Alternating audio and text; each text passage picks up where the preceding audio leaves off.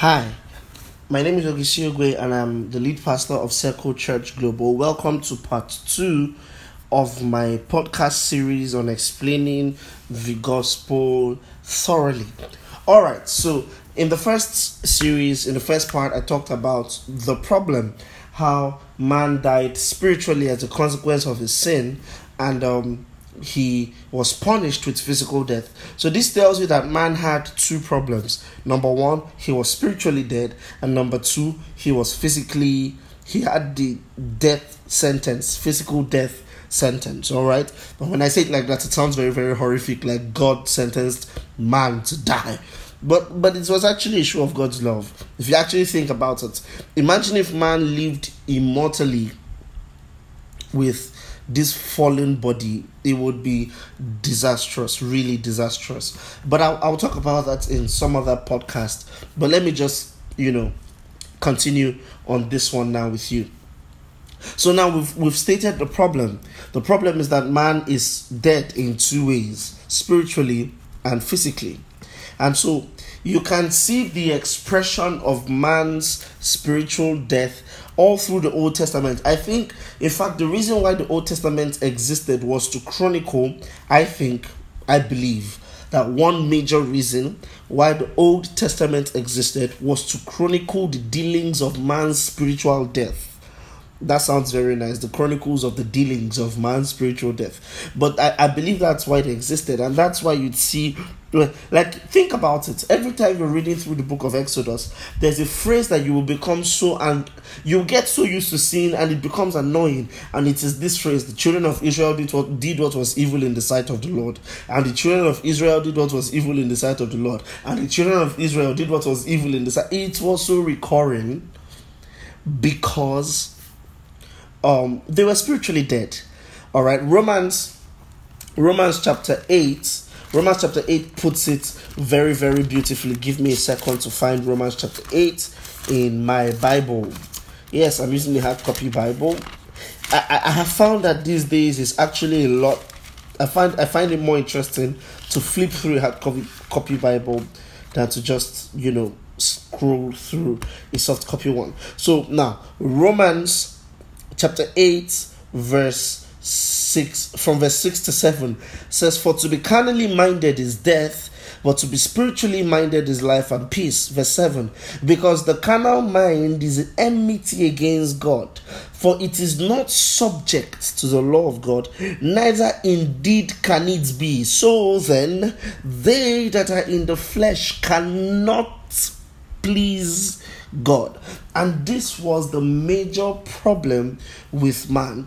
He was unable to please God in his own thinking because he was spiritually dead. Now, was this a punishment from God? Remember, I explained this in the first podcast. It wasn't a punishment. It was a consequence of his actions. The spiritual death was like an illness that came upon him because of his disobedience. All right. So he was spiritually dead. He could not please God. Not only could he not please God, he could not do things to help himself. Basically, he could not help himself but sin. And this is why the book of Romans in chapter 5 and chapter 7 tell us that we were sold to the slavery of sin. We were sold to the slavery of sin. And this is very, very important for you to understand. Every man who is outside of Christ is actually sold to the slavery of sin. This is why I think it is futile for evangelism to be about character modification. He cannot help himself. Do you understand that? So he was spiritually dead. Man was spiritually dead. The two major problems of man were that man was spiritually dead and man was physically dead. And we define spiritual death as separation between God and man, which means that man could not come to God. Man was far away from God. And despite all of God's attempts to reconnect with man, man would always push himself away from God because he was spiritually dead. All right. Now, God's solution, therefore, has to address these two vital points of man's problem. All right. And so God God started his solution in a, using military terms, in a two-pronged attack, So in two ways, he started to introduce his solution. The first is the law. Now, a lot of people look at the law as a failed trial at solving the problems of man. The law is not a failed trial. The law had its purpose. All right, and we see that purpose revealed in Romans chapter 3. Do you see how, to do this study, a lot of the references we are making are actually in the book of Romans? This tells you that if you haven't studied the book of Romans, it'd be really wise to do so. All right, Romans chapter 3, we see the purpose of the law. Why was the law given? Romans 3:19 says, "Now we know that whatsoever things the law saith, it saith to them who are under the law."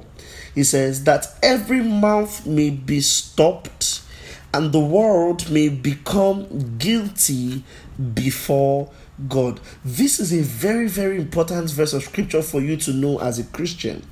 Now, of course, that phrase that says, "and the world may become guilty before God," does not mean that the world was not guilty before God before, but when the law came, the world was now guilty before God. No, the phrase "become guilty" actually talks, the more accurate rendition of that phrase would be, the world will be revealed as guilty before God. So the law was given to reveal to man that man had a problem.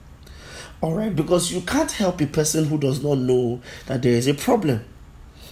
Do you understand? And a very good way, a very common example I would always use to explain this point is, imagine you are a school teacher, you're a mathematics teacher, but there's this boy in the class who will not keep quiet when you are teaching. He just, all the time, he's chewing gum, he's watching something on his phone, he's always online on Instagram. He's never paying attention in your class because somehow he feels, well, he's good in mathematics. And so that, okay, he got by in just 1, he got by in just 2, he got by in just 3. But now you're in SS1 and it's in the big boys league now. Do you get that? And so you want to prove to him that, young man, you really don't know maths. You think you do, but you don't. What do? You set a series of questions that reveal his inadequacies. That series of questions in our scenario would be the law. This tells you that the law was not actually given to make any man righteous. Don't take my word for it. Read Romans chapter 3 verse 20.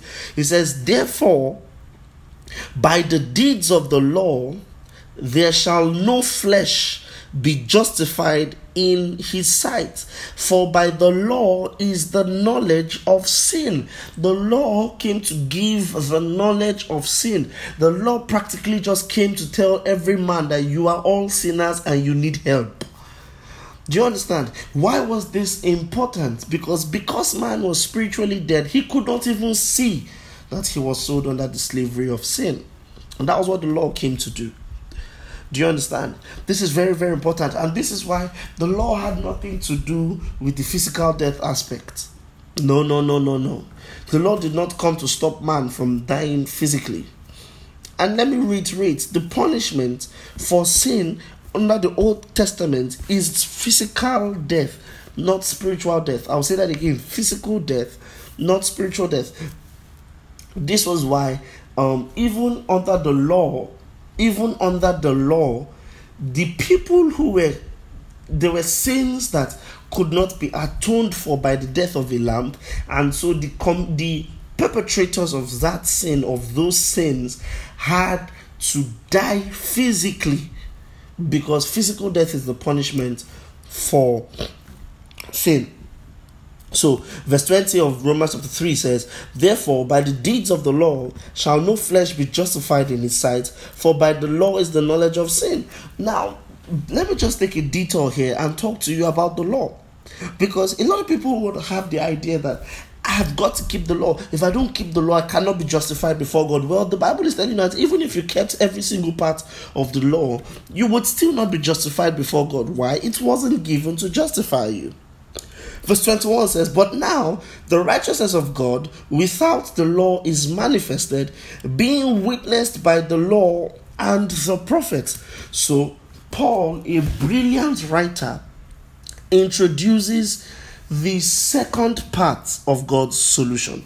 He calls it the righteousness of God without the law. I'm going to stop this podcast here because I want each podcast to actually be under 12 minutes.